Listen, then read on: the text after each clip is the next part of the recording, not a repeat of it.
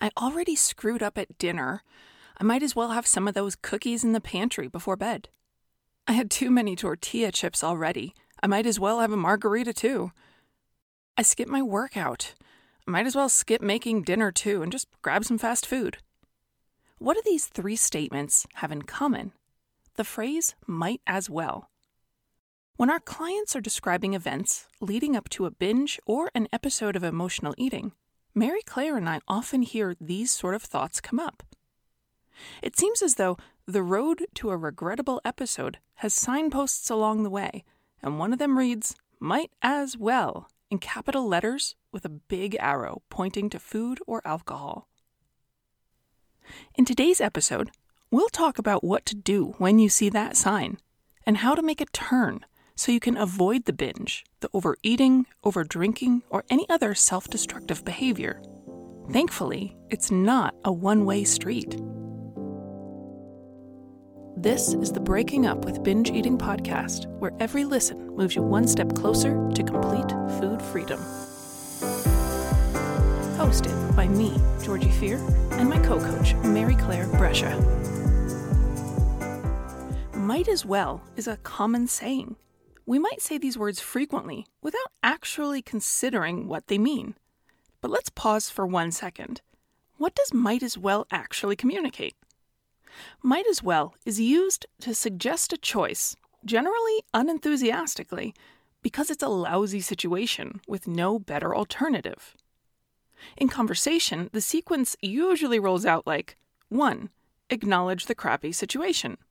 2. Say might as well. And 3. Indicate a choice, which isn't very good but is the best option left. For example, crap, we missed the bus. We might as well walk to school. Or, oh no, my daughter has appendicitis. I might as well cancel our plans to go to the museum this weekend. Or, shoot, I dropped my phone in a river. I might as well start shopping for a new one. The 3 phrases I read at the beginning of this episode all start with kind of a lousy situation. Each of them begins with an admission of making one unhealthy choice or a mistake. I already screwed up at dinner. I ate too many tortilla chips. And I skipped my workout. But is there really no better alternative than choosing cookies, drinking a margarita, or going for a fast food meal in these situations? I think you'll agree with me that when we're rational and we consider all of the available choices, of course there are better things we could pick than heaping a second unhealthy or high-calorie decision on top of a first. No logical person would say to their friend, "Oh, you overate at dinner? I guess you're going to have to go top it off with some cookies. I mean, clearly that's the best option you have." Of course not. But we aren't rational 100% of the time. We all get upset. And when we get upset, sometimes we don't see all of the options we have at hand. We feel like some of them are grayed out or off limits, and it can appear as though the only thing left, or the most desirable thing left, is to grab more food, drink, or other indulgence. Everyone I've worked with over the last 15 years as a nutrition counselor has been an intelligent, capable person. And yet, almost everyone has struggled with might as well thinking at one time or another. I consider myself an intelligent, capable person, and it's tripped me up too.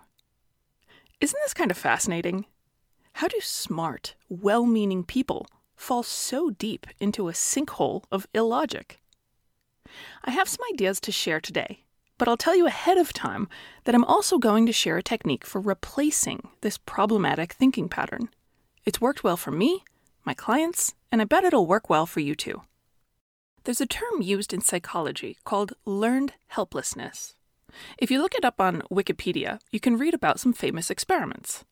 The concept of learned helplessness originated to help explain some behavior that was observed in laboratory animals. The famous researcher Martin Seligman conducted studies in the 1960s at the University of Pennsylvania.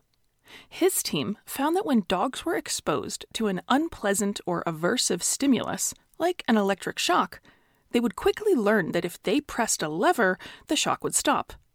Nothing surprising there, right? They learned how to stop the zaps from happening, so they would. We can call these dogs given control.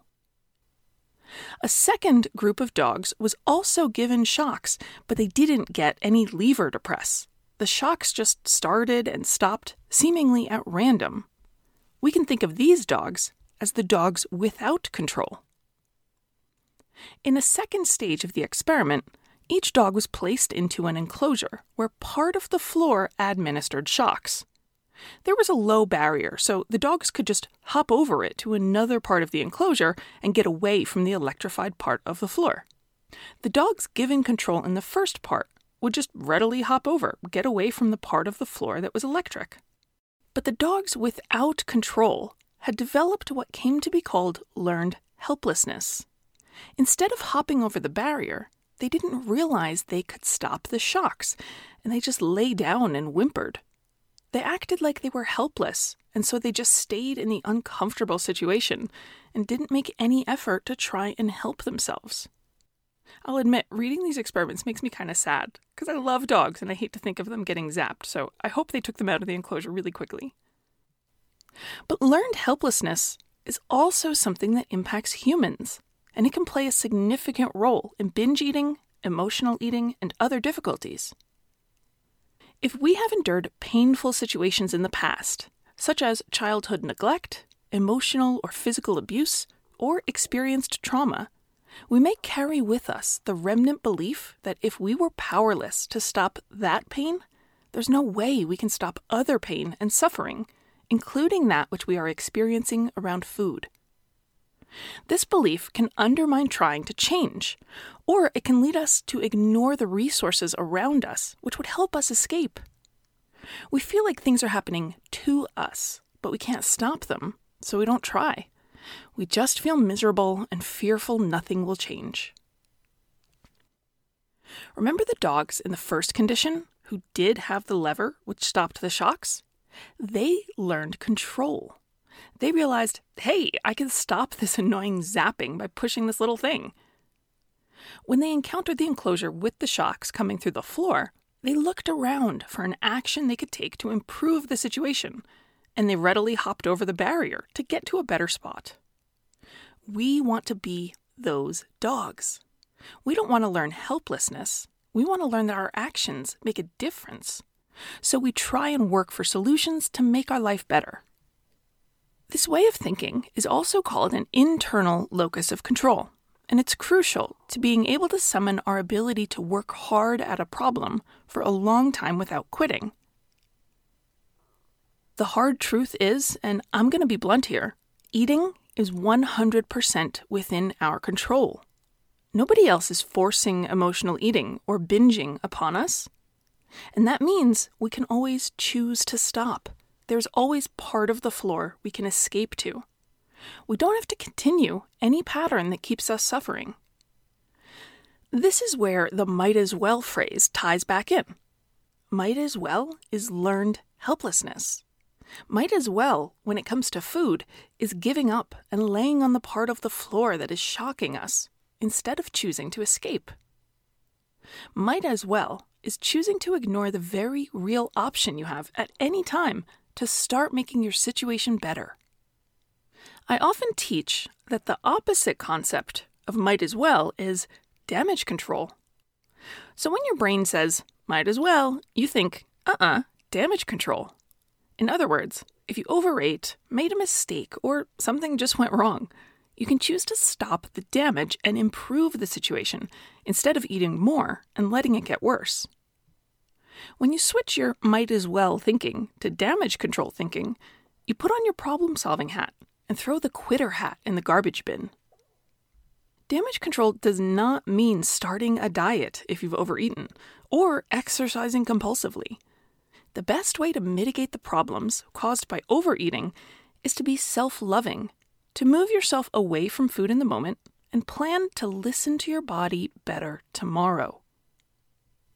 If you've had an extra snack, might as well thinking says, go get ice cream too. Damage control thinking says, no big deal, we'll just stop after that one. No need to make it worse, turning one snack into 2, then 3. If you already ate 3/4 of a box of cookies, might as well thinking says, oh, just finish the box. But the empowered you, the one with internal control, says, well, 3/4 of a box is better than the whole box. So how about I stop making things worse and get into bed? I want you to remember we are all imperfect people in an imperfect world. But one thing we always have going for us is control over our own choices. Remember to use those choices this week to make your life better. I'm Georgie Fear. I appreciate you listening, and I'll see you next week.